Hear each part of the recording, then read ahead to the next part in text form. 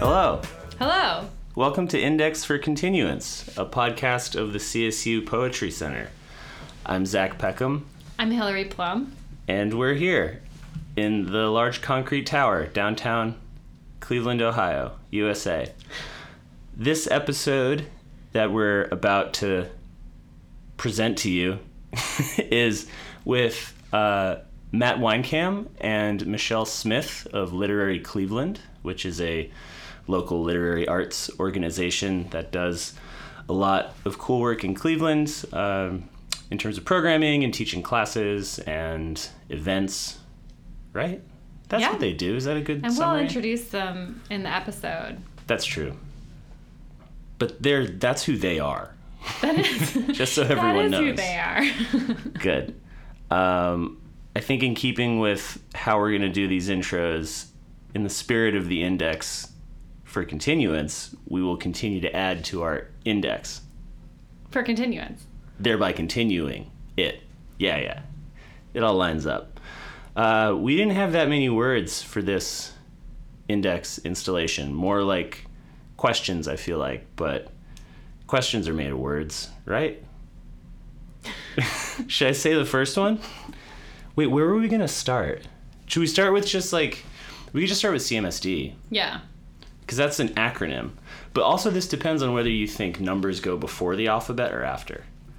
Because we have numbers in this one. I guess technically we start with a 990. Let's do that then. Numbers come before letters. Numbers become letters. In traditional alphabetization. All right, let's begin there in tradition. All right, we'll start with 990, a term that came up here that maybe bears further defining, but it definitely belongs on this index because a 990 is an IRS-issued piece of financial documentation that a nonprofit 501c3 organization uses basically to sum up what their operating budget is. Any organization of a nonprofit nature, be it literary arts or otherwise, always has to provide a 990 when pursuing grant funding. It's kind of like the first thing you need. It's kind of also something of like a badge of or stamp of legitimacy for a nonprofit. And also typically, something I actually didn't know until recently, nonprofit organizations normally have to make 990s publicly available. And by normally, I mean they have to. So if you're curious. Yeah, if you're ever curious. Yeah, it's fun looking up 990s. Okay, we got the numbers. Because this is an episode featuring a local literary arts organization, we refer to a lot of kind of people, presses, entities in Northeast Ohio and Cleveland. One of them is the Cleveland Metropolitan School District. I think Michelle mentions the writer Cortez Harris and his book, We Made It to School Alive. He's a local writer. We also, a few other local writers and presses come up, and we'll link to their stuff in the text for this episode. I think we talk about Kevin Latimer and Grieveland. We talk about the poet Russell Atkins. So we'll put some links in there so you can learn more about those writers. And maybe kind of related to that, we ended up thinking about, regionalism and regional writing as a concept when we were preparing this intro or thinking about this index. Yeah.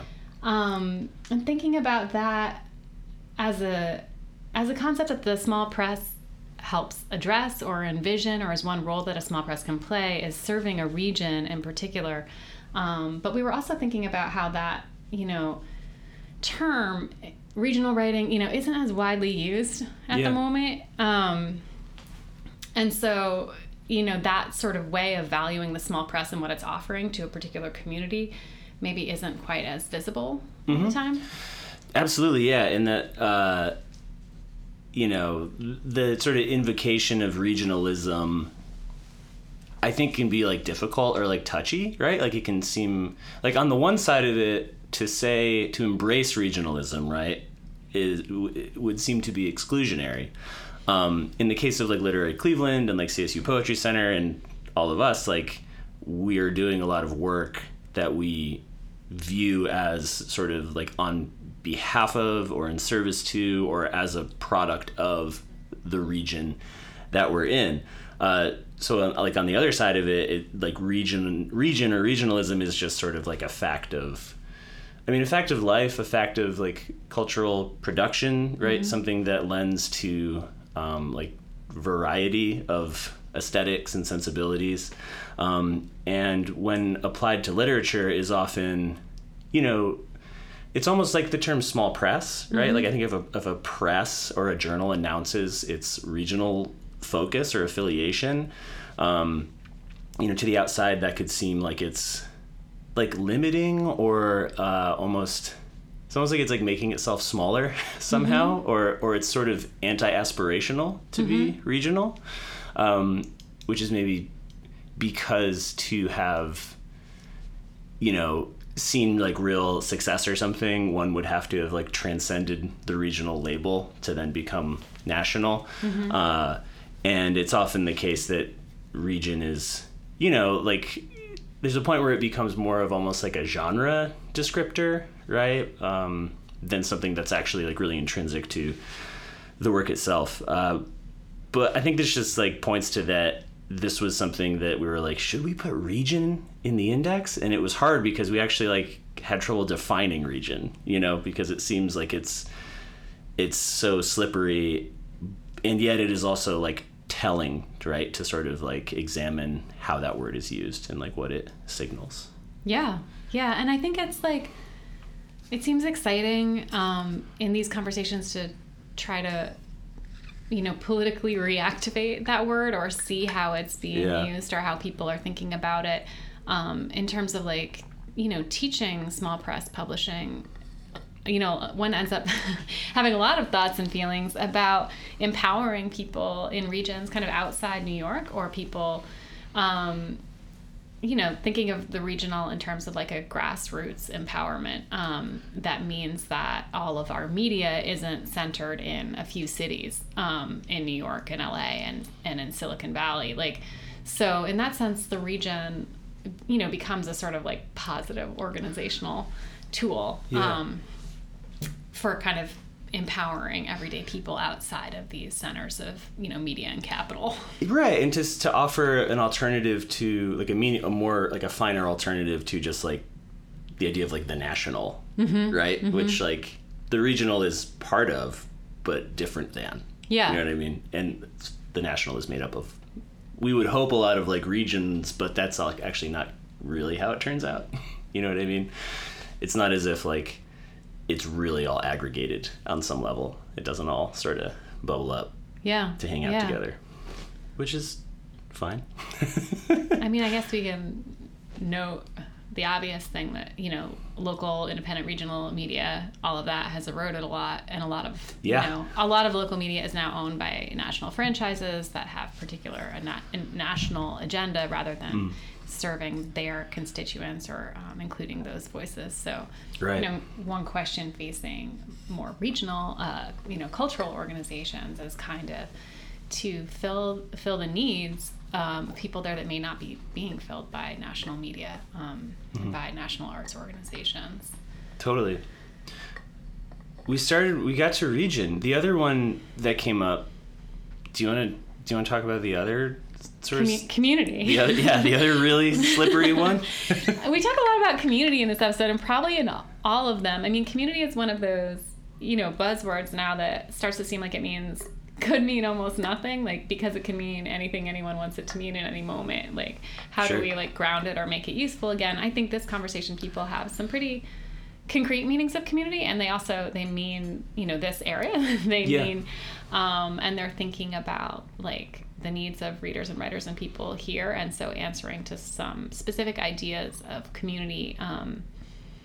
Maybe one like thought about community is to always get it as specific as possible, or have people you particularly mean in mind, rather than envisioning vaguely an idea of the community. I think that's right. Yeah. And maybe that helps.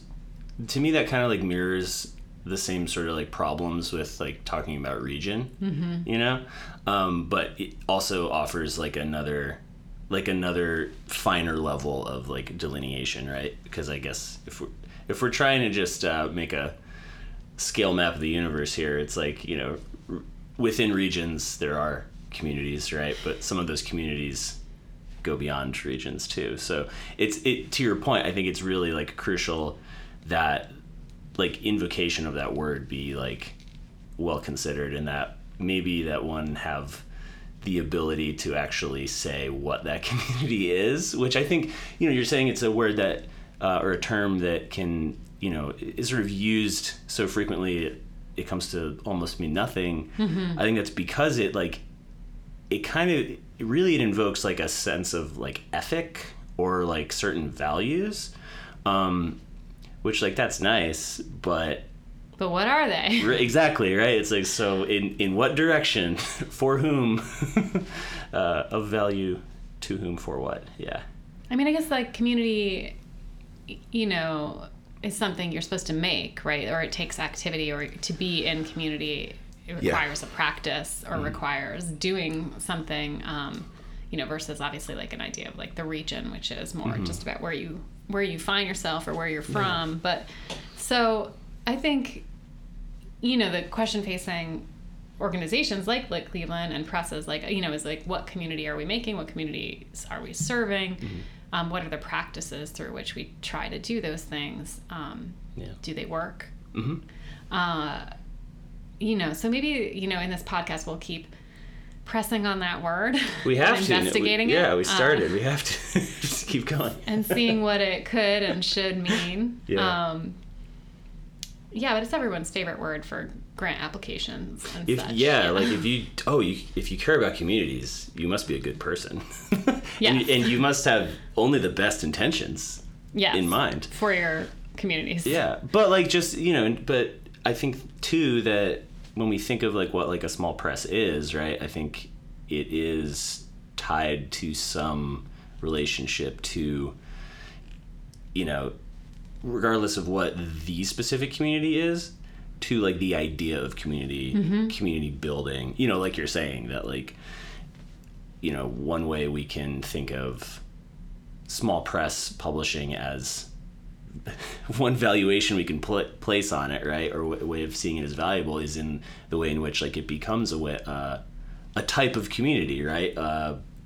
Community making act, what that community is made up of, it has to do with both people and places, as well as like values. So it's cool because I feel like that makes it adaptable and like ever changing to probably like every kind of press, which like now I'm just thinking about how like, we keep saying like small press, and I think that's another word that within that term, right, there are so many like subdivisions and ways of thinking about it.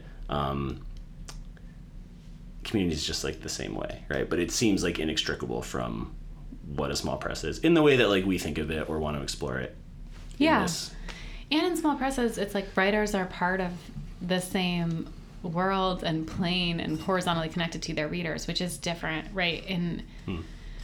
In bigger media, right, it's a celebrity culture. Like the writers or creators, whatever, are far away and people are fans of them, but that's not really exactly a community, right? Like It's not mutual, or it doesn't go back and forth. Whereas the idea of small press community means that writers and readers and editors are all in something together. They're relating to each other. They're building something together. That's cool. Yeah. Versus something that's about like hierarchy or like getting to rise above. Yeah. Or just like system at all, maybe, necessarily. Or output. I don't know. All right, let's not lose the thread. And then the other word. Oh, jobs. Yeah, jobs. We like this word. Jobs. Yeah. I think that jobs are wrapped up in the same package as region and community in a lot of ways. The way in which we talk about jobs with Matt and Michelle, I think, has to do with making a living, and I think doing some kind of like community work or like regionally focused work. Obviously, we're thinking about working in literary arts and programming and education. But we do talk about how sort of like the state of that or the conditions of that feel just like increasingly difficult or complicated or less and less tenable with time. I mean, we've talked about sort of, we've used that word adjunct before, right? To sort of describe some of those conditions, but like I think even outside of like the academy or whatever, there is still a lot of like difficulty. I mean, we're interested in sort of the nuts and bolts of how, you know, all of our guests make their thing work, you know, and I think, jobs are just a practical part of it. When I listened back to this conversation, I realized I used the word hustle a couple of times, and I felt a little embarrassed by it, because I was worried it came off as like seeming like pro hustle. I say like the sort of adjunct plus part-time job hustle or something to that effect at one point, you know. But we're not pro hustle here. We're not pro hustle. We endure the hustle. We suffer the hustle. Is that what? Yeah, we suffer it. We suffer it. I think we're anti-grind culture. We just want that on the record. That's good, yeah. And that we were trying to figure out what was between anti and pro, and it was suffering. Yeah, just suffering. It was suffering. Cool, good. Yeah. I think I just wanted to second what you said, which is like that. I feel really interested to kind of get it all on the table of like how people make a life that includes writing and includes kind of making art with other people, making a small press. And, you know, one recently traditional place that's happened is the Academy, but that's really been eroded and fragmented. So we'll talk to as many people as possible about their jobs. And it's like sometimes when you talk about like what jobs people are doing as writers, we end up using that phrase like day job as though like writing, you know, like writing is their true vocation. And like, it only happens at night. Yeah, it only happens at night or like in the morning, or I guess like but it doesn't. I understand that, but it also doesn't make sense because it's all your life, right? And that work is somehow part of your writing life, and your writing life is somehow part of that work. So I think it's we'll continue to kind of rub at that word and see what we can get people to tell us about jobs. Jobs, yeah.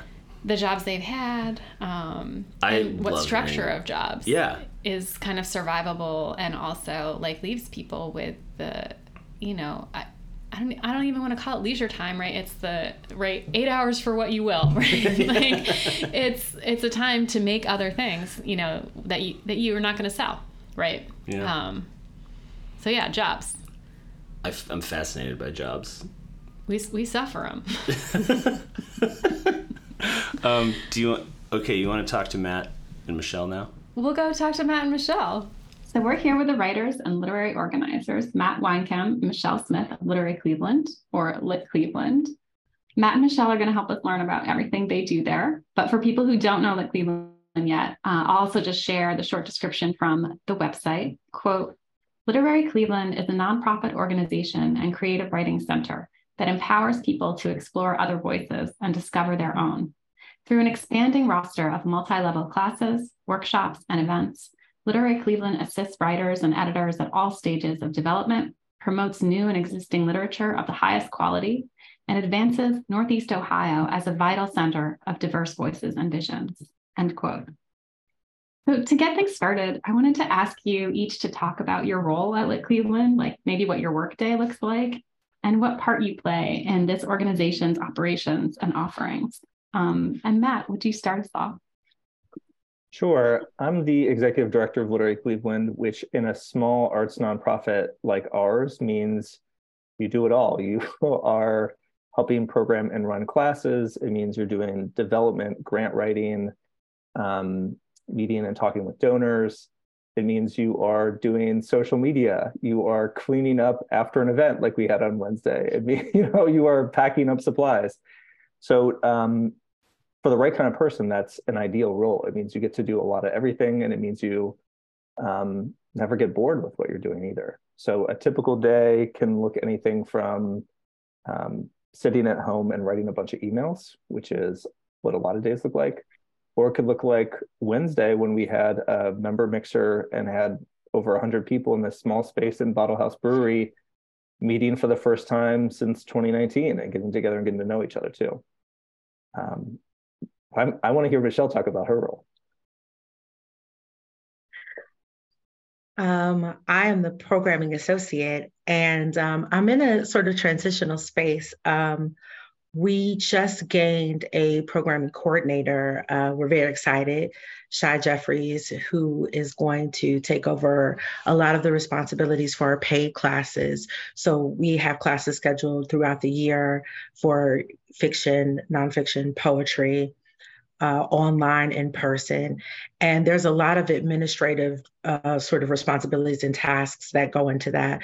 So Shai's going to sort of take those over, and I'm going to be doing more with our partners, our community partners. So fee for service, when we get with another organization or another group, and there's a service that they need, something that they want to do with writing or literature or literacy, and they're not equipped to do it.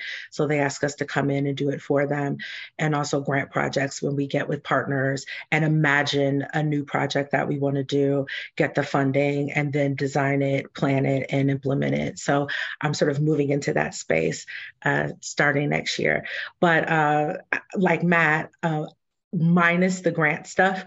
I do, everything, help to run the classes, answer the phones, answer the emails, help when we're at tabling at events, everything. And it's amazing. It's a perfect kind of combo of what I've done in the past as a writer and as a nonprofit worker and as a teacher. So I really love it. That's awesome. Thank you, guys. Thanks so much. It's nice to just hear a little more about your days. Yeah, totally. So I have this kind of like ongoing curiosity when it comes to folks who kind of like work in this space, right? Whether it's like an arts related thing or a programming thing, something community oriented, or like particularly like publishing. Like what did you do that led you to that, right? Like as like to try to pursue that professionally. And I don't know, I always get the sense that folks often have like pretty diverse backgrounds, sort of like leading into, especially like the nonprofit world. And then like, like obviously you're both writers, but I would just love to hear you both talk about just like what sort of like brought you to that and then sort of showed you that you could, pursue publishing and local projects like this on in a professional way, right? Like you could sort of make it your life. I'm tapping Michelle to go first on this one because Michelle has sort of like done all of these roles that are a perfect fit for where she is now. Cool. So I was an English major. I tried to declare my major the first week of my freshman year, and they would not let me. They were like, just at least wait until you get back from Christmas break. But I didn't know what I wanted to do. I've been a writer since I was 9, and English is what I excelled at. But I knew that was the way that I would get through school. I didn't know beyond that what I would do. I ended up staying at Case for the whole 6 years. I got the MA, I got out, and I wanted to write. So I ended up writing for the Call and Post. Then that job kind of ended, and I was like, oh, what do I do next? I got an internship at Cleveland Metro Parks in the marketing department. So I was doing newsletters and I was doing ads. I wrote a coloring book. So I was doing that, I was able to write, but I was then in that sort of nonprofit community world and serving and Cleveland and all those things. So then I was at Policy Matters doing marketing when it was very small and it was just me and Zach and the former ED Amy. And again, I was writing emails and writing studies and editing and answering, phones and doing the communication stuff and promo. And then I decided that I would go back for a PhD. I did not finish it, much to my parents' despair, but it did get me to start teaching. And so I came into my work at Literary Cleveland from teaching. I was adjuncting at a couple of local universities, but with that journalism experience, with that nonprofit experience. I did about 8 months on the news desk at WKYZ. So I had a sort of really eclectic mix of things that I could do. I started teaching at Literary Cleveland first.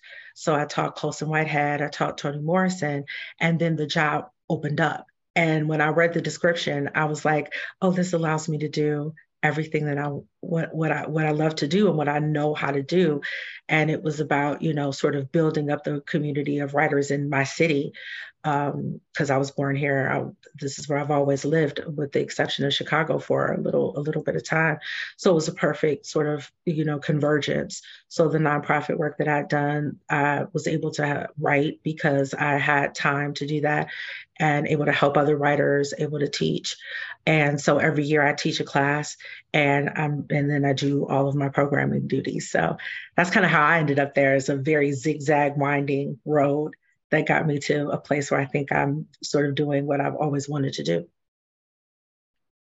Cool. Yeah, there's no direct path, right? That you're accumulating skills from these other roles that you have no idea are going to be useful in some job later.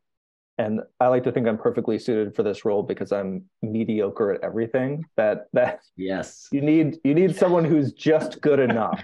Jack of all trades. A lot of things rather than very good at one thing. And so I came most directly, I think, from the university side of things. I went to 2 different graduate schools and was a TA there and did adjuncting and taught abroad for a while. And in those roles, in addition to, refining the teaching skills, there were also opportunities to develop curriculum and think about, at the university level, how do a sequence of classes help people gain skills and grow as writers, as artists, as thinkers, and perhaps build a career afterwards too. And so, at the time it was like, oh, you get paid extra to help with this process, then I'll do it. And not realizing that's skills training for a role like this. Similar, I was managing editor at Passages North, which you all know from sort of the editing side of things is not just working on the writing or accepting it, but is also the coordination of the system, which can involve solicitation, which can involve coordinating the multiple readers, bringing people together to make decisions on what's going to happen, and then creating a beautiful product too. Like, it's not just the writing, but it's like, how does the tangible product actually look? And then marketing and selling that too, which small presses and literary journals don't have the same resources for. And so you have to be really creative and also pull on the talents of the people around you. And so, oh, this person actually has a fun side gig doing sort of like cut out, copy and paste photocopier posters for bands. And what if we pulled them in to do that for our, upcoming reading for our literary journal? Or we're going to make 1,000 of those for AWP, what we're going to go to. And so you start to realize, oh, I'm not just creating a journal, but I'm learning marketing skills and I'm learning coordination and community building. And so those sort of things along the way led to a job like this. And then most recently, when I moved to Cleveland, I was sort of in a situation where I chose the city and found a job as opposed to finding a job. And then you're in rural Kansas, which some of my friends are and are enjoying it, but it's a different path too.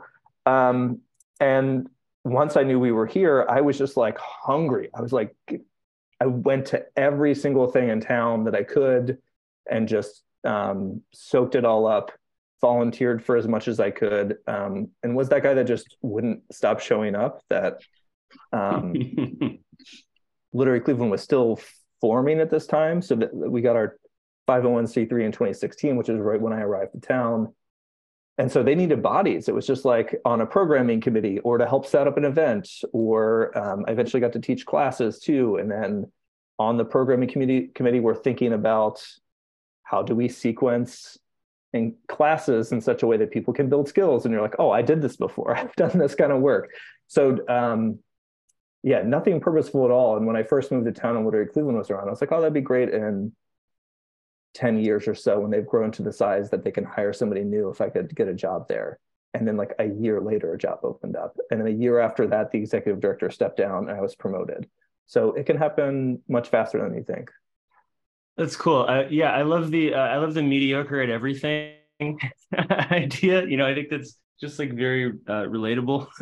um, and I mean, I love just hearing both of your sort of like, you know, the things that like got you to this place that, you know, you wasn't like fully formed, right? It sort of like took shape over time. And I don't know, maybe I have this like half cooked theory about, I don't know. I don't know what it says about like liberal arts or education or art in general or some larger thing, but like somehow like I feel like becoming like particularly like activated and like down to do the work in sort of like publishing adjacent or arts programming adjacent roles.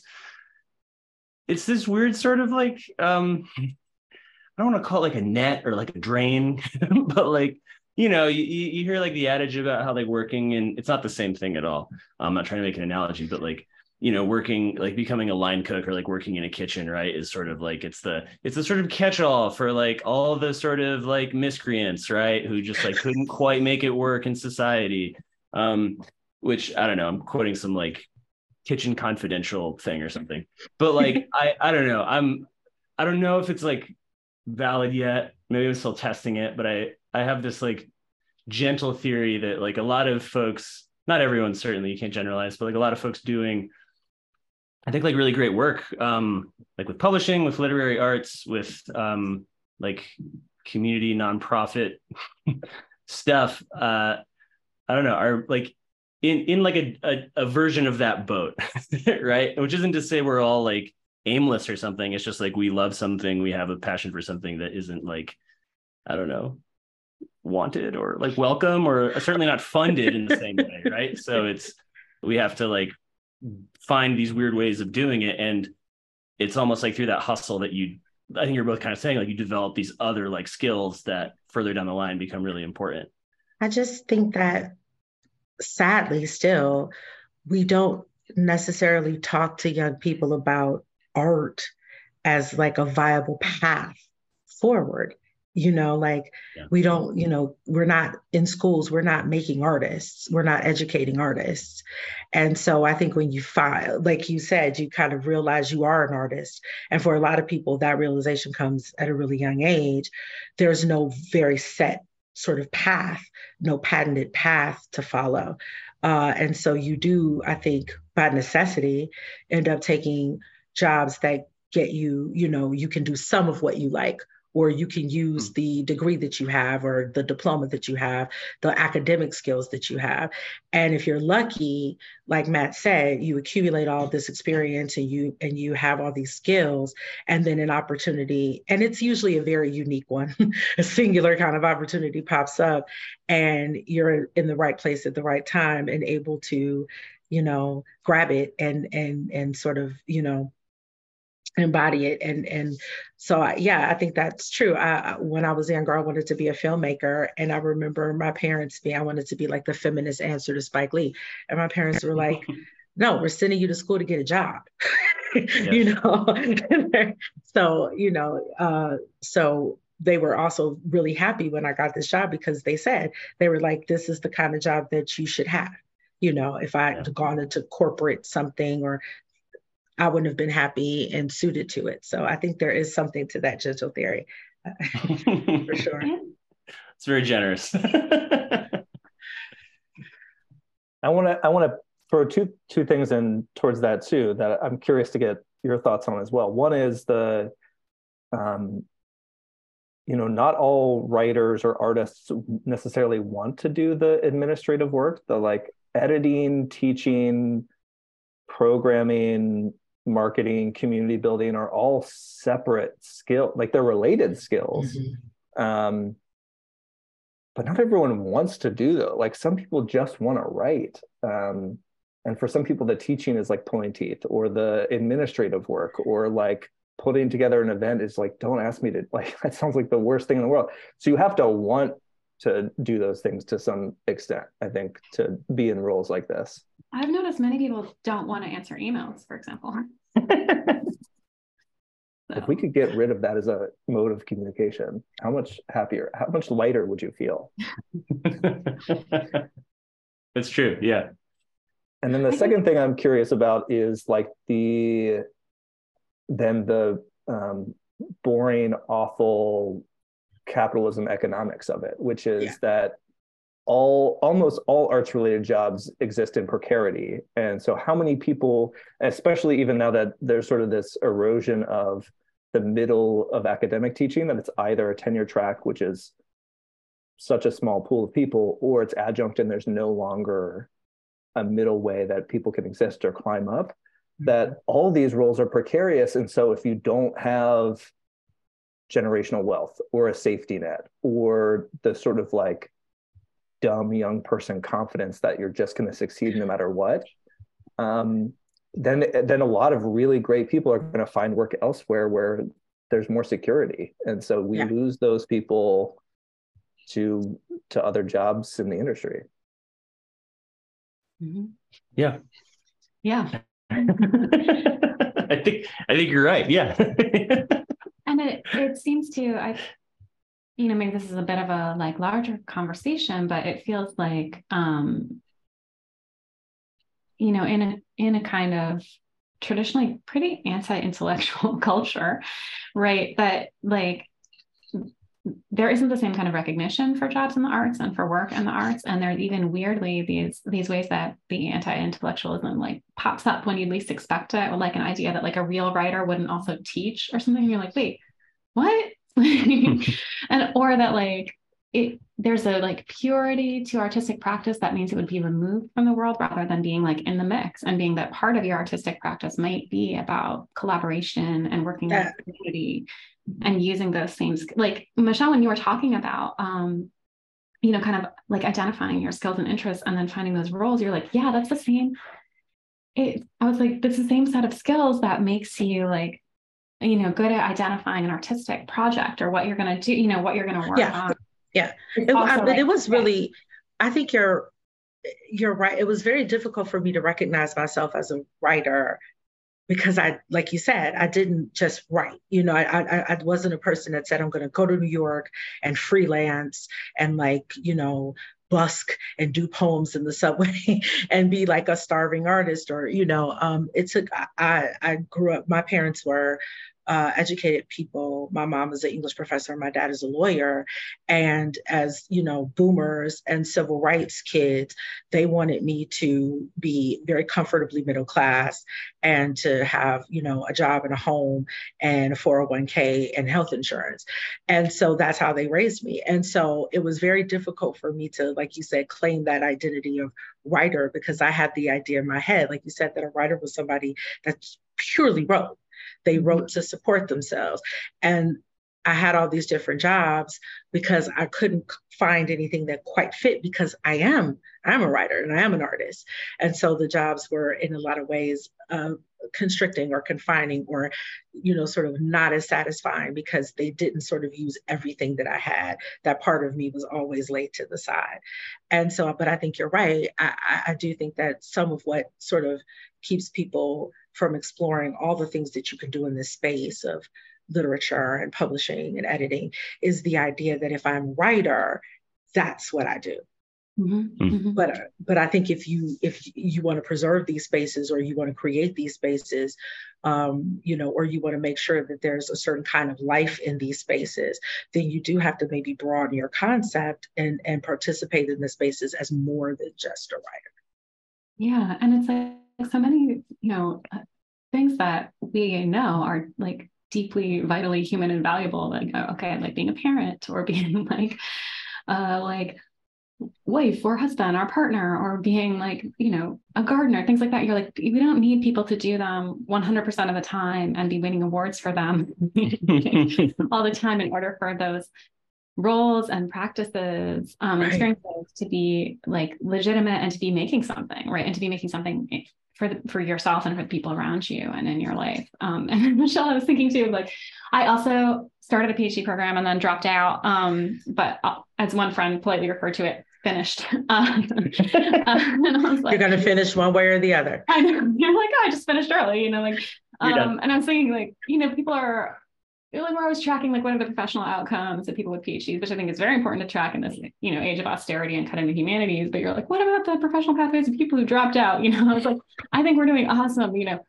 Like you just get this release when you eject yourself from this kind of set pathway and back into the world where you're going to kind of scan and find your place. Find something. The reason that I quit is because I had one of my professors pulled me into her office when I was getting ready to take my exam and said, you don't, you're an amazing student, because I just happened to be.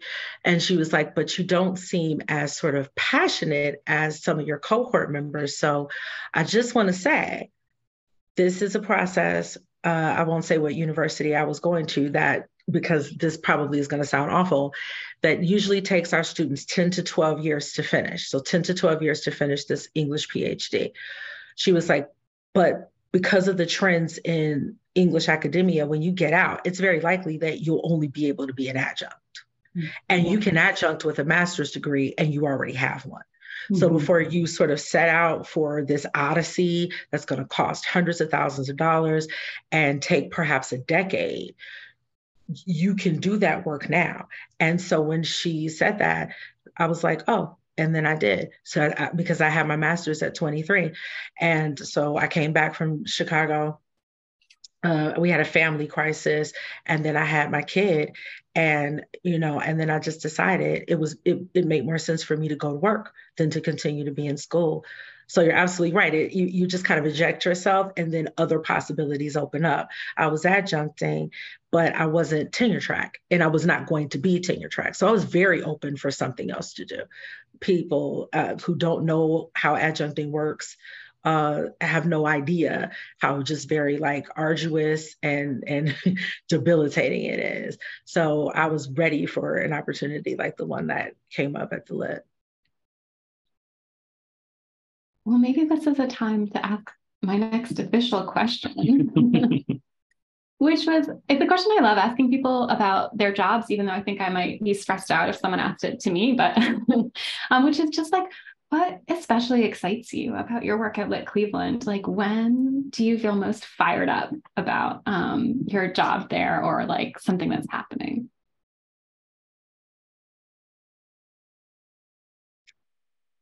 Long pause. We'll edit that down. Don't worry. Oh yeah, it'll be as though I had an answer instantly at the ready. I think maybe speaking to what we've been talking about, it's helping writers find pathways outside of the academy. That it's so, first of all, it's unique in human history that academy pathway exists, and it's really a benefit that it does, and that both Michelle and I took different versions of that to go through undergraduate and master's programs and get experience with writing, and they get to work with amazing people. Like, there's so much that's valuable about those pathways, but not everybody can get an MFA, and certainly almost no one can get a tenure track teaching job. So how do you help writers develop and advance and find careers outside of that? And when those things, when we create more pathways, or you see someone succeeding in the pathways that you created, I think that's when it gets most exciting. And so Stephanie Genese, who you both know, who worked at 12 Literary Arts, is now at Spaces, just published a remarkable poetry collection. One of the sparks that set her off was attending a free Literary Cleveland class at a public library taught by Keisha Nicole Foster. And so she saw that there's this free poetry class in her area and went, and that took her on the path that led to these jobs and that book. And that if Keisha had not been there that day, if that class had not gotten set up at the library, I'm sure Stephanie would still be doing great things, but you make those opportunities possible. And when I first arrived to Cleveland, I saw R.A. Washington on a panel about activism, and he set out some principles that he uses to think about his work. And one of the ones that really stuck with me was the consistency one, that you can burn bright and fast and try to do something really big and have it fall apart really quickly. But the things that really make a difference are the ones that can be sustainable. And if you can just, I think this was his example, all you could do is scrap together a couple used laptops and computers from friends, and you've got a random space that you can open up for 3 hours a day, 3 days a week. And you keep that going, as opposed to, I'm going to start a, media center that is going to raise $1 billion. Like if you just do that, then you never know the next day, if you had tried to go too big, too fast, and you closed, the next day someone might have come in that would have needed that service, that would have made a real difference. If you can just stick through it and you can keep those pathways going, keep those opportunities available, that's how some really big changes can happen. And so when we set up so this year we set up a couple new programs that we hope are going to be those kind of things. Scholarships for our classes, which mean that people who have low or limited income can attend without pay, which is spectacular to finally be able to offer that. And a year-long writing residency where you have one-on-one mentorship with a writer to work on a book-length project. And it's for people who don't have MFAs and have not published before. And 6 writers get to go through that every year. And we got the first 2 years of funding already secured. So we get to do this twice. And if you can keep that going, it's an MFA outside the MFA for people who have kids, who have jobs. And so to see successes from groups like that, man, when I hear about one last example, which is that we had our member mixer Wednesday night, and one of the people who read had attended our Flash Nonfiction Festival last fall, and or Flash Fiction in the spring, and had written a Flash Fiction piece with Kathy Fish, and then had that piece accepted for Gordon Square Review on our editorial mentorship program, which is also unique. Most literary journals say they want new writers, first-time writers, but then, don't publish many of them. Gordon Square Review has a process in which each one of the editors accepts a piece that's not quite ready for publication, but that is going to require some work. Most journals don't have the time to work with people in that in-depth, but we pick one person each time. And so this writer started a piece in that Flash Fiction workshop, got work with the editor, Gordon Square, to get that piece ready for publication, and then read it in front of a room of like 150 people at our member mixer. And it's like, that person's going to go places now. Like that's when I'm just like, it's happening. The work is happening, and I get excited.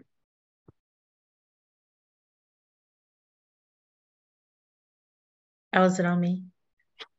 If you want. It's voluntary. No, I just have to echo Matt. I was at Mass Hysteria, which is like this comedy festival for women. And there was a storytelling sort of element, and Liz Roccaforte, she had taken a class with Dana Norris, who runs Story Club Cleveland, and is also an instructor for the Lit. And so she read this story about losing her son, this just amazing story. And everybody in the space was in tears. I mean, like, she just brought us to our knees. It was so beautifully crafted, and she read it with so much heart.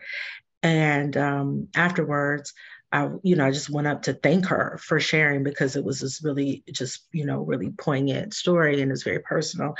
And I introduced myself, and I was like, I'm Michelle, or like Cleveland, la, la, la. And I was going to ask her to teach for us. And she was like, oh my God, yeah, I took Dana's class. That's where I birthed this piece. And like Matt said, to be helping in some way to get that kind of art out into the world is so special. It's my favorite thing. So I like the next day in our staff meeting, I was like, oh my God, Matt. This is amazing. And then we invited Liz to read at our fundraiser last year. So where's it this year? It was earlier this year. Yeah. So it's playing just that tiny part in helping people to do what I feel like they probably were born to do. I remember that story. I was at the fundraiser this year. So yeah, just seconding all of that. I wanted to ask you, you guys already spoke to this really beautifully, so I'll just maybe follow up on it. I wanted to talk about kind of the regional role of Lit Cleveland. Obviously it's there in the name.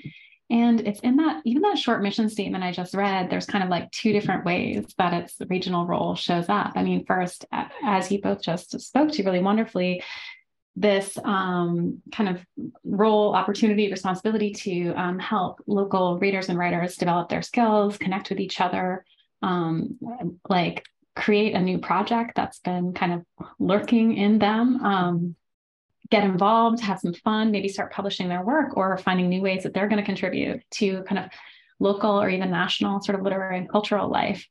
But also, if I understand right, from that statement, like Cleveland's kind of looking to recognize and promote the writing of this region to wider audiences, both like promoting local writers in this community, maybe promoting local writers in a national sense, or just helping writers from Cleveland exist and get recognized in our larger, American literary scene. And that's something, we both end up thinking quite a lot about working at CSU, which is Regional Public University here, working at an MFA program here.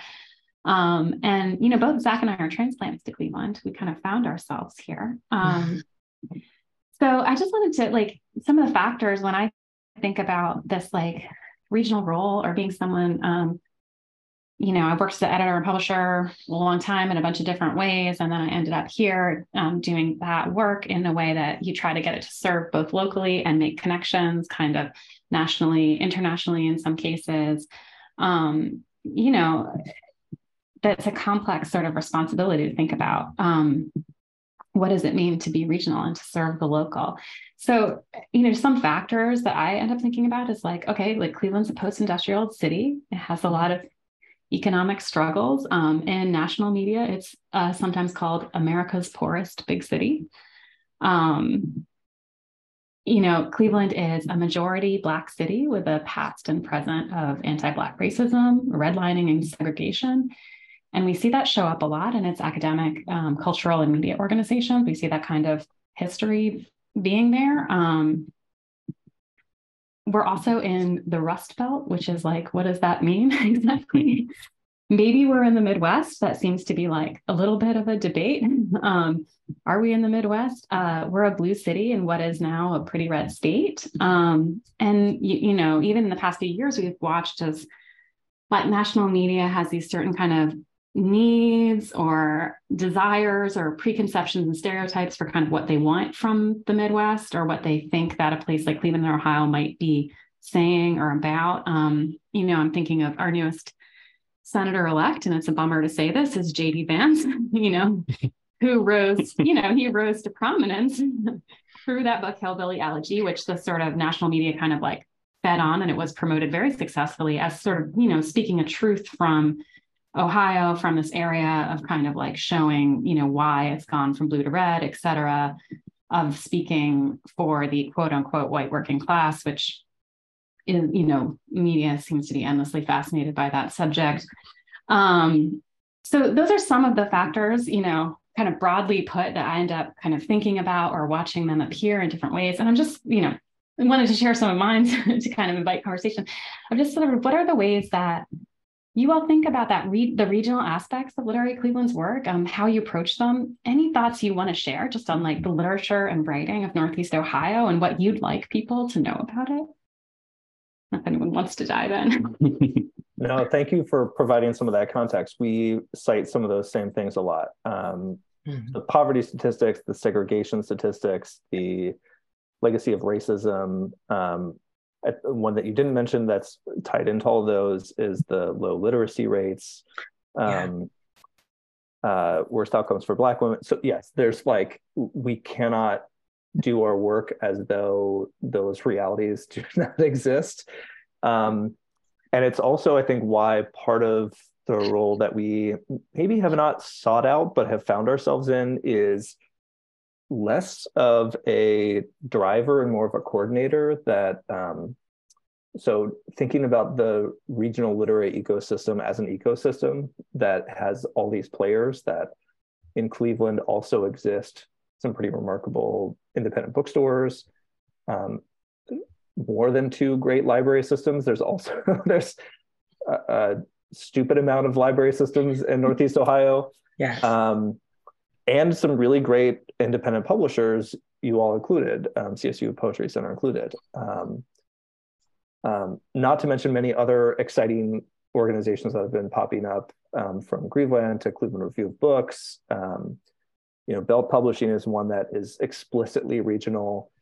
And so part of, I think, what we're starting to find our role is helping coordinate between that. Like, how can we all be working in the same direction? How can we all be collaborating, that we don't have to duplicate efforts, that we can tie together publications as part of the curriculum that's coming out of our programs, or the writers that come out of our programs getting published in some of these publications, that like it can feed on itself in like a positive cycle. This is one of the reasons that we coordinated with Annisfield Wolf Book Awards and Great Lakes African American Writers Conference to move our incubator writing conference to Cleveland Book Week. And that actually feels like maybe the best example of how we've been thinking about this in terms of what you're talking about. Many cities have book festivals. Many of them look like either bringing in really big name writers from out of town and just having events that often cost a lot of money, or other ones that are, I'm from Cincinnati, they have Books in the Banks. They feature local authors in sort of like a big hall, and you can go around and visit many of them too. There's a couple other models too, but what's unique about Cleveland Book Week, first of all, it's anchored by the Annisfield Wolf Book Awards, which has an 80+ year history recognizing books that celebrate diversity and address racism. And the legacy of those award winners is remarkable. And how they've identified some really groundbreaking authors early in their careers before they've won other awards is really exciting too. In recent years, they've made their award ceremony public, so it's not this black tie dinner affair, but it's something that the community is invited to. And they have those writers read in non-traditional spaces, often that have to do with their books. So just this past year, Victoria Chang read Obit at Lakeview Cemetery in a mausoleum, just like spectacular. So bringing writing into unconventional spaces and connecting with other community organizations. So and all of those events are free, some of the highest quality writing in the country. Great Lakes African American Conference is a regional writing conference for Black writers and has been putting together a really exciting program that is also free for people to attend. And our writing conference, which was in July, is really meant to be free classes, workshops, craft talks, and events that help people advance their skills, come together and bring sort of community together. So we brought that conference, we brought all those things together into a book week that I think is kind of unique in the country in the way that it operates and how it tries to foster local writers, how it connects them to really exciting national writers, how it's thinking regionally. This was the first year that we sort of were inviting people up from Columbus, over from Pittsburgh, from Detroit. And so the more we can regionalize in that way has been really helpful too. And the idea is that if that sort of coordination can continue, and the sort of positive reinforcement cycle that can happen, that, as I said, when writers are published in these places and then can be read back to the community, that can have a real difference and help, ideally, generate the kind of writers that complicate those narratives that you're talking about. That it's not just that so we think about this all the time at a hyper-local level, that there's certain neighborhoods of town that we hear a ton of, like you can hear about all the cool stuff that's happening in Lakewood and in Tremont and in Ohio City. And if you live in Kinsman or Mount Pleasant, Glenville, that you only get the two narratives. You only get, here's all the crime that's happening here. You get the crime statistics in the newspaper, or you get the occasional like feel-good story about one person making a difference. And you're like, there's a whole spectrum of lives in between there that are not getting articulated. There's a whole history that's missing here. And so how can we bring forth writers that are complicating those narratives, that are challenging them, I'm thinking about the Belt book that explicitly took on J.D. Vance's book that was a very exciting counterpoint to it that poked holes in all the sort of narrative simplicity that was happening there. So if we can together elevate that kind of more complicated, deeper thinking writing and the pathways to help people do that work, I think that's sort of where we see our regional focus. I would like to say that one of the things that is important to me that we do, and this also speaks to the sort of, racial climate and economic climate, is we try to hire as many instructors as we can that are writers here. Because, like you said, because of this region, because of the difficulties, because of all the sort of biases and prejudices, obstacles, a lot of the writers here aren't publishing and aren't able to sort of support themselves. And so it's really important to me whenever we have a call for proposals, we have the opportunity to give people work that, so that they can continue to make their art, we do that. And we're very sort of strategic and very deliberate about making sure that those opportunities are spread out and that we include sort of everyone in the ecosystem. And so I think that's a really important part too. Can I It's turn very the question local. back on you all and ask how it plays a role in everything from the books that you're taking on as projects to sort of maybe even the writers that you're inviting in for some reading series? Yeah, I can start and then I'll. Yeah. I mean, the CSU Poetry Center, this is our 60th year of existing. And it's interesting to say our because I'm not 60. So, just for full disclosure, it's been around a long time. It started off running community workshops and publishing kind of smaller scale publications, broadsides, chapbooks, that kind of thing. And then it expanded into a kind of national press in the early 70s. And at a certain point, maybe 15 or 20 years ago, its publishing program became more kind of explicitly national, right? It did not have a particularly regional focus. And in fact, in order to sort of, maintain a kind of integrity in its university setting, it doesn't publish CSU or NEO-MFA students or alums, because that might kind of complicate the idea that it's independent or et cetera, and also it runs contests, so it needs to show that it's not favoring people that are in the room with us or something. But what that does is there's a purpose that serves, and I understand it, but also shuts it down or makes it less. Isn't prioritizing being a venue for regional work in the same way, right? So then what it's doing is it's bringing, publishing books here and bringing those writers and that writing here. And that is probably one of the things that we do that if I'm going to answer my question about what being most fired up, it's hosting reading, right? It's hosting readings where we bring some of our authors. We have maybe some local writers who are reading there too. We have some other writers who we're just so excited about.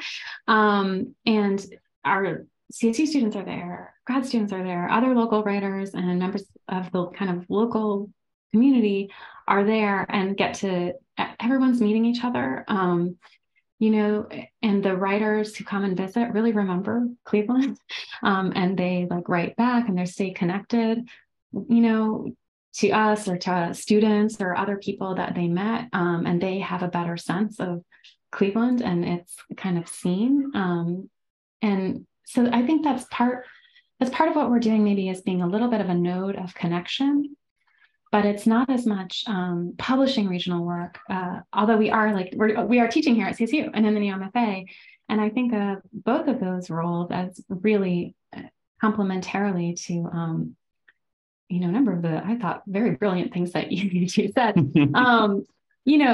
of helping students find their voice and develop skills and consider and identify, writing and editing and artistic practice as something that they could be part of their working lives and their daily lives, and sort of doing that kind of both broad humanities work and also writing specific work. And I love how the NEO-MFA in particular, which is, our MFA program that we're part of here, really it's a site of regional writing. Like, our grad students are writing books that are really about Cleveland and from Cleveland.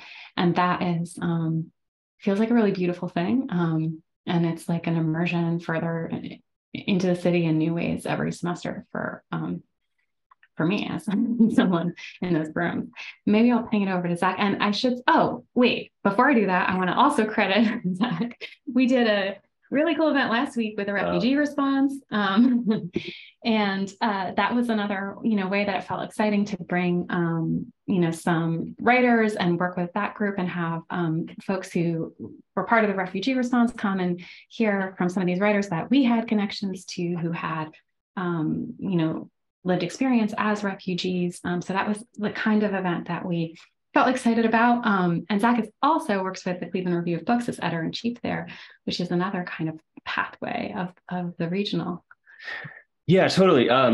Second everything. And I feel compelled to put, just like maybe it's like the most like liberal arts style of answering you can do, where it's like, how does what you do affect the world? And you're like, it doesn't. It does it in the secret way you can't see. That's so important, right? But truly, I think that, while we aren't, with the exception of like occasional editorial projects such as Russell Atkins collected Worlded Too Much a couple of years ago. We're not like publishing work by, like regional authors, but what I think we are doing, which, Hillary kind of traced, is kind of like creating these like local touch points for much more national and in some cases international like literary conversations and just like sites of cultural production, right? So like we're publishing, works in translation that like have never appeared in English before. And it's like, well, how does that matter to Cleveland? Well, it's like some CSU students like helped make that happen and like worked on that manuscript and like, made that a thing in the world. So it's not maybe as visible, but, I feel like it's important to like remember that, this is it sounds like it's a university press, even though it's technically not, though it's housed in a university, and that university is, an urban, public, mostly commuter, we'll say, I'm saying this as someone not from here, but Rust Belt city, like it has all the problems that we know that it has. And, getting to just like, I guess like create those access points in like a more, what could be kind of a professional thing or part of a professional pathway or professional snowball, the way we think of our careers. That's, to me, that's like directly related, right, to region. And then also, on the programming front, right, like it's exciting to bring writers to Cleveland, right? It's exciting to bring anybody to Cleveland, right? And especially to get to do it, it's to do it on campus, right? To create these opportunities for folks in the CSU community to like hear, in some cases, I think like some of like the coolest writers that are currently alive and working, but it's a small scene. And then, maybe doubly so when we get the opportunity to do something that's like more directly, even like expanding out from our CSU community, like we did with that refugee response event. We try to do things pretty balanced between like on campus and then like out in the city. And I think something we're continuing to explore is like, how do we, find like cool little crossovers that might somehow have like an aesthetic way in, right, to a certain like community that we don't normally, like interface with, or like doesn't know we exist, or like doesn't like realize. And I don't know, there's this whole like network of sort of literary opportunity here that is not just like obviously located in the region, but interested in like regionality as like an aspect of like the work itself. You know what I mean? Yeah, that's making me think of two things. One is there's there's a danger of too much of either side of the spectrum. Like we hear from local writers and artists who can be very frustrated sometimes if they see all this local arts funding going to pay gigantic fees for someone from out of town to be flown in. And that's where the majority of the money goes or something. And you're just like, yeah, that feels terrible. That like, how can we foster what's here? But on the other side, if it becomes so insular that we're not getting a good stream of really exciting, invigorating writing that's going to come in and make us think differently, then it becomes yet another bubble in a way that's not helpful. And so we're constantly, I think maybe all of us, trying to course correct when you see ourselves do too much of one or the other thing. And so that role that you all play to bring in really exciting writers is a benefit to the community at large. Is it's only going to enrich us and make us better. And then the other thing that, as you were saying, just occurred to me is we're maybe thinking of regional writing as like specifically place-based. But I think part of what I see CSU Poetry Center doing is elevating aesthetics that might otherwise fall out of the marketplace. That really exciting writing that at the Big Five and even some of the major indies might not find a home, but that not only is valuable but is essential. That like that specific aesthetic, that move, those voices, the approach, as you said, voices in translation. We all know the problems of how little gets translated into English. Like that, we may not think of that as regional in the sense of like Midwestern or Rust Belt, but it's maybe one of these eddies, you know, in the larger current that are, I think, often what gets us excited about writing in the first place is those strange things that are happening, mutating on the side. Yeah, I mean, we don't want to pat ourselves on the back and say we're definitely doing that, but like that is our hope, right? That like not in like, yeah, I think this is the case with much like small press, you know, output or small press aesthetics, right, are often things that are like difficult or challenging, or sometimes not even fun to read, right? Like there's a deeper question of like, well, is reading supposed to be fun? Is art always supposed to be fun? Right? This is like a crisis. Maybe I'm personally projecting onto the conversation, but I think that those are questions that when, obviously for financial reasons, right? Like other questions of like accountability can't really be explored, right? On like a Big Five stage. And so there's this like small way that, yeah, I mean, we hope that that's the case, right? I think we have a mission to publish things that maybe wouldn't otherwise find homes in those bigger places. And I would like to think, at least personally, I can't speak for like the press, that the result of doing that over time starts to build or like signal that, oh, well, Cleveland as a place is maybe friendly to that, you know?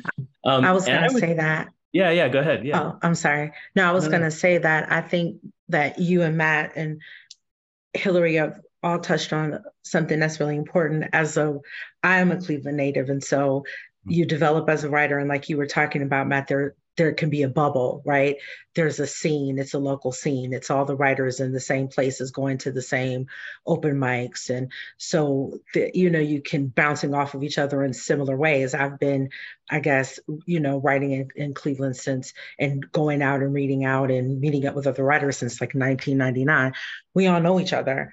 We all grew up together. So I do think that the work you do of bringing, writers from other places in to sort of say, well, this is what we're talking about and this is what we're doing, and these are some other ways that you can sort of write is really important. And I think what we do with the Flash Fiction Festival and Flash nonfiction is the same thing. And then there's that that's that interchange. These people come in and see that Cleveland has something to offer. And when they come in, those of us who live in Cleveland and who are sort of rooted here see that there's other things. And that's a really important. And so in every way, everybody's art sort of gets better. And like you said, the idea that Cleveland has something to give is sort of, on both ends. Other people realize that Cleveland has something to give. People here, because when you think about all the context you gave about, this being a poor place and segregated place, we also need to be reminded that there's more than that happening here.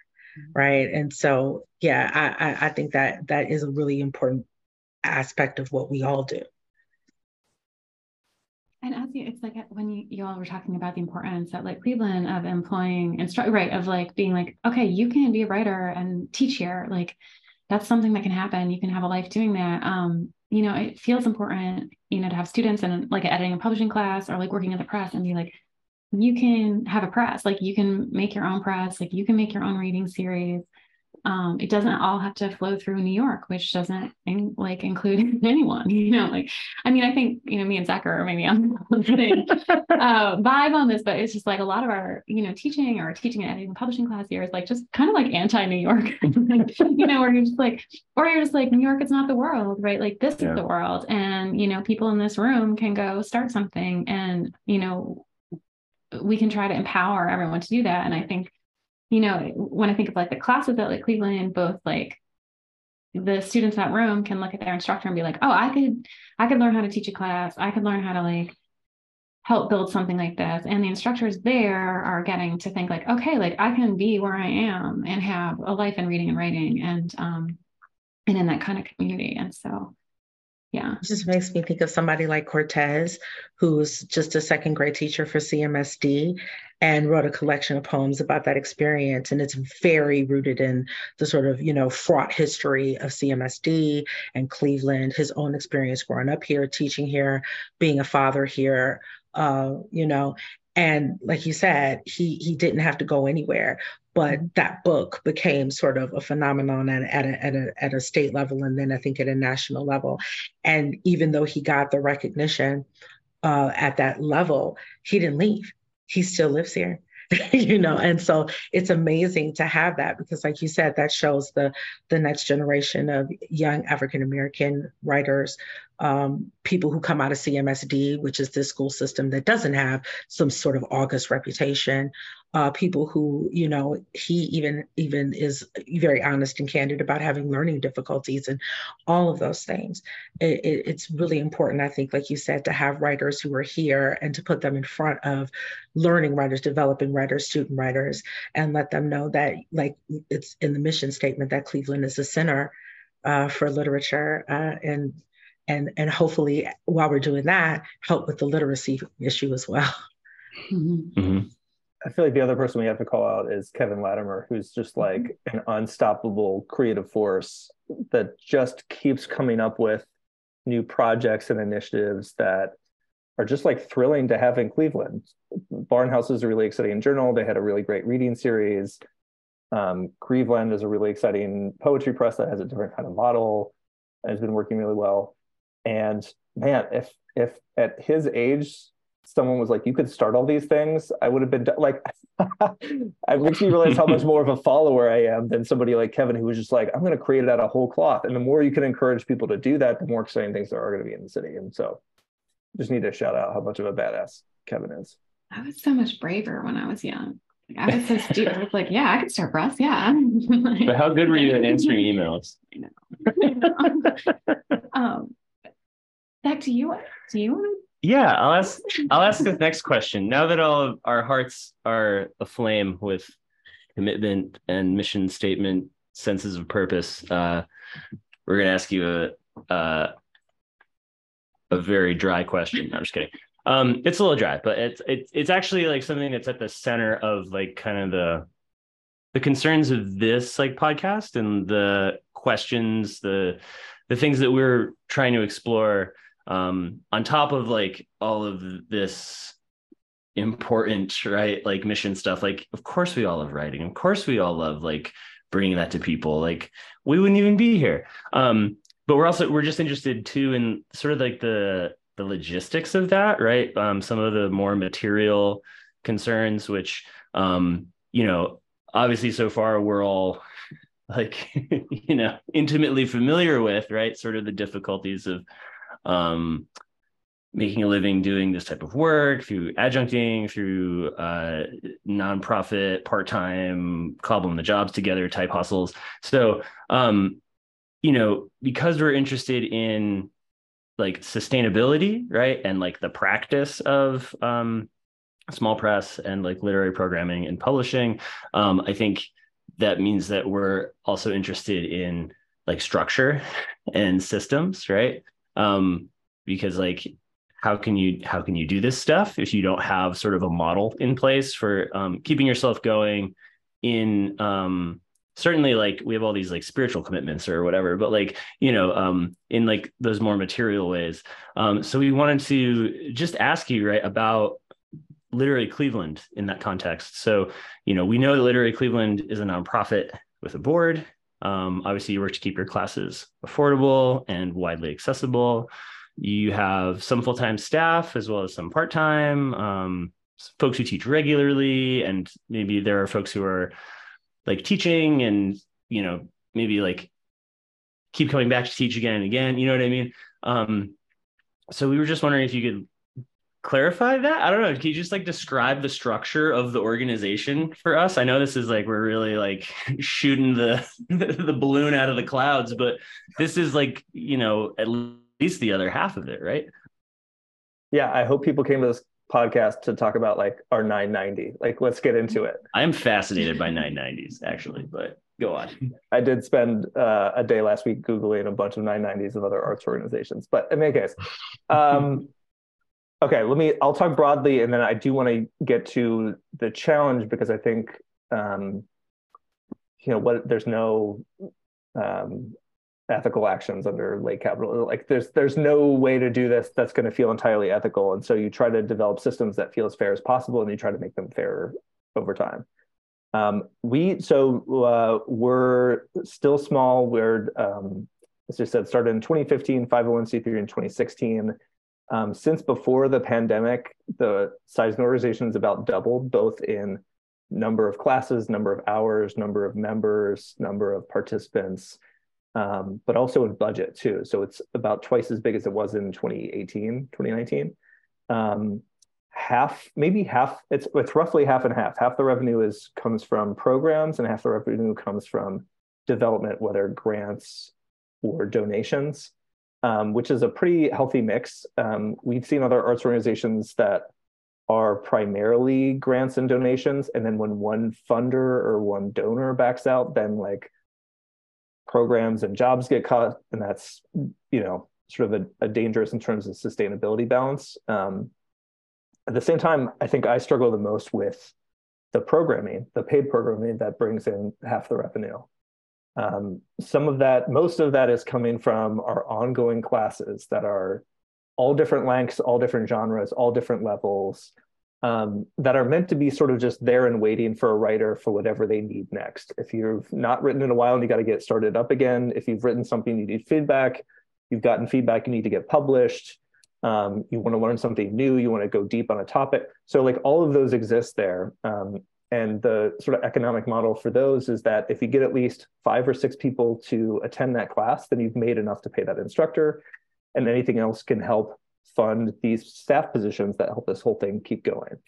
Now, how do you balance what the cost is to participants with what you're paying the instructor, so that in an ideal world, you are charging nothing, that this is 100% accessible for everybody, and you're paying your instructors above rate so that you're, rewarding them for what it is. In reality, man, that's impossible. So we right now are on a model that is almost, it's definitely on the side of making it more affordable for people locally, which means that our instructors get paid a little less. And from what we've seen with our like peers nationally, our classes are about a third of the cost as they are somewhere else. So to take a 4-week or a 6-week or an 8-week class with us is anywhere from like 80 to 120 to 160 bucks, something like that. And similar classes in other cities in organizations like ours are going to be $200, $300 for that. And I feel really tough about that. That like, that means our instructors don't get paid as much, which means that it's creating almost a similar structure to the problems that are with adjuncting, that if you can't make a sustainable living from just teaching Literary Cleveland classes, then only the people that we can get to teach are people that can do this on top of what else they do. So there's a couple of people who exist as freelancers, and this is one element of their income. And there's other people who have day jobs doing something else and then teach with us. In an ideal world, we could develop a instructor base that is somehow salaried. We've been doing a lot of thinking about this and haven't found a model yet, but that's something we're thinking towards. On the other hand, if your classes are $200 or $300 for 4 or 6 weeks, who can take that class? Who is that for? Mm-hmm. Who are we then saying gets to learn to be writers outside the academy? And how is it not just the same people that have privilege? And so, this is what my conscience struggles with all. This is what keeps me up at night, honestly, is like, I want to pay my instructors as much as I can, and I want to make the classes as low cost or free as possible. So it's really great that this year we were able to add scholarships that even the low cost, like an $80 class now can be free if you can't afford that $80. And I want that person to be able to attend. That's like an essential piece that we're adding. And then I think the future pieces that we're hoping to layer on that might be grant funded, or we might have to come up with like a really complicated income structure for, is the more long-term sustainability of the instructors and how much they're paid too. But I don't know about you two or all of us on this call. I'm not an economist. I did not go to school for business. Like my background is flipping like sentences. It's like, that's the part of the staff meeting where I always get very quiet, and Ryan, who does development, Matt and Ryan, and in our staff meetings, we section it off and we talk about programming and we talk about funding. I listen and I try to learn, but I'm like, but I will say I can vouch for Matt when he talks about the commitment to really trying to figure that out. It's a conversation that we have all the time. And even when we come up with a new program, there's always a very sort of intense conversation about what is fair. If we're going to ask somebody to be a mentor and be available to 2 writers for 6 months, how can we compensate them for that time? They're going to have to prep. They're going to have to take phone calls. They're going to have to take emails. They're going to have to read manuscripts. We have to pay them in a way that honors all the effort and talent and knowledge and sort of expertise that's going to require. And that is a conversation that we have again and again and again. I can vouch for that. I mean, I'm genuinely curious to hear how you all think about this, because as someone that doesn't have a background in nonprofit, in development, in business, and any of that, like, you just feel like you're learning it all for the first time and trying to do a good job under an unfair economic system that we all live under.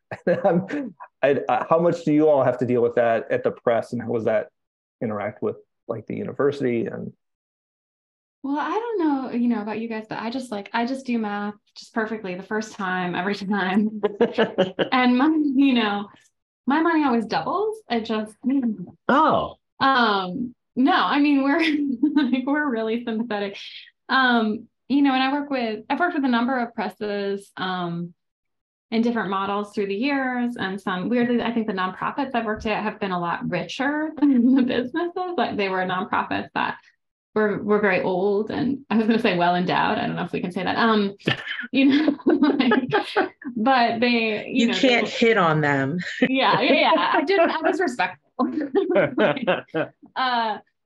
And I work at another Rescue Press, which is it's just a group of friends, and the money is very informal. It's, the press kind of makes some money, and our money flows into it. We don't embezzle from it, but we like fund it, like, or if we do, I don't think it's illegal, because it's not. It's fun. Yeah, people do that all the time. and then the CSU Poetry Center has, we're part of we're housed in the university, but our money doesn't belong to the university, if that makes sense. It's separate, but it's also accounted for by the university, which, it's not, we don't always kind of know how much money we have, it's very obscure and it's not efficient. And it's sort of, like the money is managed responsibly and it's there, but also it's kind of hilarious to interact with, it's just like none of it's efficient and all of it involves like, we just finished doing sales reports and royalties. It's very funny, like to just the kind of, like math and it's nice to get to like send people notes and send people checks and stuff like that. But also, they're all sort of, no one's making a lot of money from poetry. So you're sort of always wondering, is this the best model? Like, is it worth kind of doing all this infrastructure to send I don't know, like, so these questions are very live for us. I mean, we have a 200 title backlist. So we have, all of these contracts that we're responsible for, and we need to kind of keep shepherding things according to the models under which, they were originally agreed. So you can't sort of restart things new every time. We're kind of a stable entity, as I'm sure is the case there. Like once something's set in motion, you kind of have to keep, if you're going to adapt that model, you need to do it very gradually and responsibly along the way. So, in the almost 20 years I've been in publishing, right? So much has changed. It's like the technology got so much cheaper to print and produce books, but at the same time, the profit margin on sales decreased so dramatically, and that it's kind of hard to know how that math is gonna work out. Like it hasn't been, there was a sudden proliferation of small presses, and we all got to kind of start a thing because you could get the programs for, you could like lay the books out, like you could do all of that.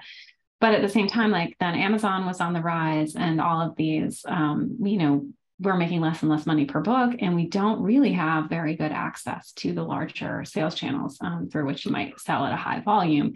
And in fact, if that's going to happen, a lot of the times it happens through very local networks, right? Like when a book blows up, it does it in a kind of specific way. So those are like, is that even about money? That's kind of, whenever you notice, like you asked a question about money and I just started, we might not know. Conceptual. We're not sure what money is. Yeah, that's the problem here. Yeah. Yeah.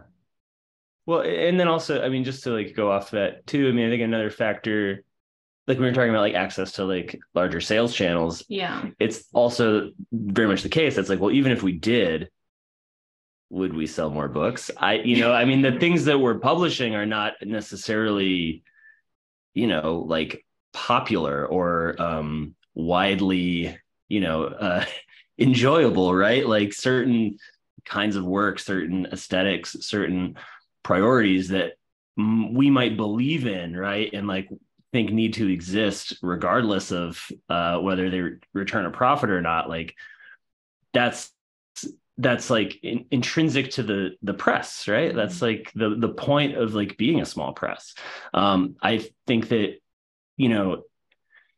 it's this weird cyclical thing, right? So it's like, if we wanted to do that, right? If we wanted to like become profitable, we'd also have to like change everything that like we value about literature as like a site of like difficult intellectual work and like conversations and strangeness, but that's a unique crisis for us, and probably for other small presses that have a similar kind of aesthetic. But yeah, it's no one's making a lot of money on poetry is what you said before, and it's true. This is also why I love reading about and fascinated from a distance about presses like New Directions, where the model is the backlist. Like the model is, this book will be profitable when this writer wins the Nobel, like when this writer is taught in college classrooms in 30 years. And man, what a gamble. Like what a long-sighted experimental gamble that they have played. And so when it pays off, and then that can fund the next generation of really bizarre, exciting, experimental stuff that could eventually, be making it into college classrooms and textbooks and things like that. Now, how big is the market, for that? I don't know. And then the other thing it's making me think of is our literary journal. So before I was on the staff at Literary Cleveland, I was invited to help create Gordon Square Review, this ties into a lot of things we've been talking about. Part of the model we thought about was, is there a way that you can bridge the local, national, international literary communities so that writers from Cleveland can get a spotlight at a larger range, and they can be bringing in writers from elsewhere to publish in a local place, which is a great idea. And we've sort of decided over time that it's just going to be a money-losing model, that what we've done is all submissions are free, all contributors and editors are paid, nobody has to pay to read the journal, and we have to afford a website and submittable. And so it's just a fixed cost every year that thankfully we can cover from our other programs that we do and from some grants that cover general operating. But we've just sort of decided that, okay, that's a place where we can be ethical, even if it means we're losing that amount of money every year, because it's worth it. Like, as you said, that's where art happens. And so we'd rather have that be a site where they can publish exciting things and have local writers be editors and local writers be volunteer readers and have mentorships that help propel new writers up. But we have to have this other portion of Literary Cleveland that is money making so that we can afford to lose money on things like that. And afford to pay. We didn't even talk about that. How do you afford the people who are working here? Like, we just described what Michelle and I do, which is often the jobs of whole teams of people that truly we try to make it look like 10 people work here or 15 people work here. And until a month ago, 3 people worked here, and Michelle and Ryan were 3/4 time, So I also feel a tremendous sense of responsibility towards being able to make ends meet so that we can pay them fairly for the extraordinary amount of work that they do as extremely talented people. And so, I don't have an exit of this anecdote other than it's extremely hard. My my mentor when I first started working in publishing, he was a genius named Pam Thompson. She sort of taught me the classic publishing wisdom was just lose money responsibly. And that's how the business was kind of meant to work. And James Laughlin of New Directions is a prime example of that, because he was just spending his family's fortune, right? Like he was that's what he was up to. And I think one of the other pieces of advice I often remember, I mean, there's many, but the other one was, don't expect people to be rational. I was like, that's really been, because sometimes I catch myself in a moment. I'm like, no, don't expect that. Don't expect that. That sounds like my adage. Anytime we send out an email and there's 2 or 3 people who haven't emailed us back, I always ask Matt, are they poets? And usually they are. Usually they are. You just have to be realistic when you're dealing with poets. It's a very special breed. I feel like I can say that because I am one. But Matt's he's always like, Michelle's so hard on the poets. I'm like, I know my people. Well, I know you guys have been so generous with your time and also so insightful about all of this work. I was going to close with a question. I was thinking of how a job interview ends, and they're always like, do you have any questions for us? It's but I love how you've already, asked us some questions that I wish all podcasts were like that. I was on a 9-hour drive on Wednesday, and I was listening to Fresh Air, and I was like, I wish someone would just ask Terry Gross sometimes, what motivates you to ask that question? Anyway, but I was just kind of curious, in talking about and thinking about this work, what do you wish there was more conversation about? And maybe we can then make that happen or something with this podcast. Are there things you want to hear other literary workers dish on or talk about or Like, what do we all need to be talking to each other about more? I I think that it might be cool to have, and it's a conversation when we have our festivals, we usually have a publishers roundtable, editors roundtable at the end of it. So it's the sort of closing event for the Flash Fiction Festival and for Flash Nonfiction Festival. And I think we did it for poetry. Hillary, you were, I think, on that panel when we did Poetry Festival last year. But I think people do like to have conversations about what gets you published. Mhm. I think writers never get tired of conversations where people kind of talk about qualities of work that they're looking for, and what they're thinking about, or when they're picking the people that get to sort of go into a journal or get a book published. Like, I have a manuscript right now and I just got a rejection yesterday, and what it said is, oh, we can't send you any feedback, we could just tell you no. And so, and I've been writing for a long time, so the rejection didn't piss me off, but the fact that they couldn't tell me anything to help me with, improving it or making it more readable or more publishable did. So I think people never get tired of some version of that conversation. Writers don't get tired of some version of that conversation. Absolutely. It's cool, yeah.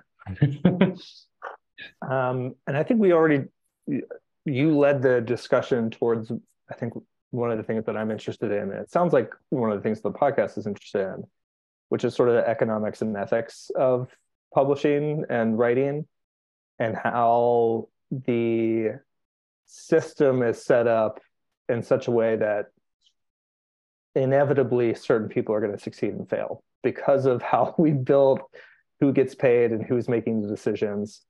And so we talked about that a little bit with how we've tried to set up our system, and maybe how, the CSU Poetry Center publishes. But we also just started touching on the fact that in the United States, philanthropy is like the primary lifeblood of doing this ethically. And is that still ethical? When in other countries, the amount of arts funding that comes from taxes is significantly higher. So we're on Assembly for the Arts call where somebody asked about this, and they're like, why is the jazz festival in Montreal like one of the best in the world, and why can't the one that happens here in Cleveland be? And they're like, well, we looked into that, and guess how much of the funding for that is coming from Montreal? It's coming from Quebec. And it's like, well, we've just eroded all of the funding that goes to universities, that goes to arts, that goes to library. Like, all of that has only gone percentage-wise less and less over time. And until we start having conversations about how to, reverse those trends, we're going to still keep getting the same outcomes. We're going to keep getting only the people who have safety nets and generational can succeed. Now, thankfully, there's some funders in town who are starting to be ready to have these conversations that start to recognize the sort of paternalistic role that they play and how dangerous and top-down that can be. And it's really exciting when those folks start to wake up and ask different kind of questions. And so I'm glad that you're looking into and asking folks some of these questions too. It's like, what, at a small level, individually, how are we negotiating this? But at a larger level, what do we need to be doing to change the system? I think, thank you for that. That's exactly the conversation I'm curious about and interested in talking about. I was gonna say, and I am saying, I can be cool. Oh yeah, like I bet JD Vance, because he's like he's a writer. I bet he's gonna find writer. We'll see if he'll be the keynote for our next. Yeah. Sorry, that's depressing. Thank you both so much. It was absolute pleasure to talk to you. And we'll look forward to seeing you very soon at an event out and about in town. And thanks for sharing all your wisdom and insight into these fields and programs. Yeah, for real. Thanks. Thank you. Yeah, thank you. And excited to hear the other episodes too. I can't wait. Yeah. So are we.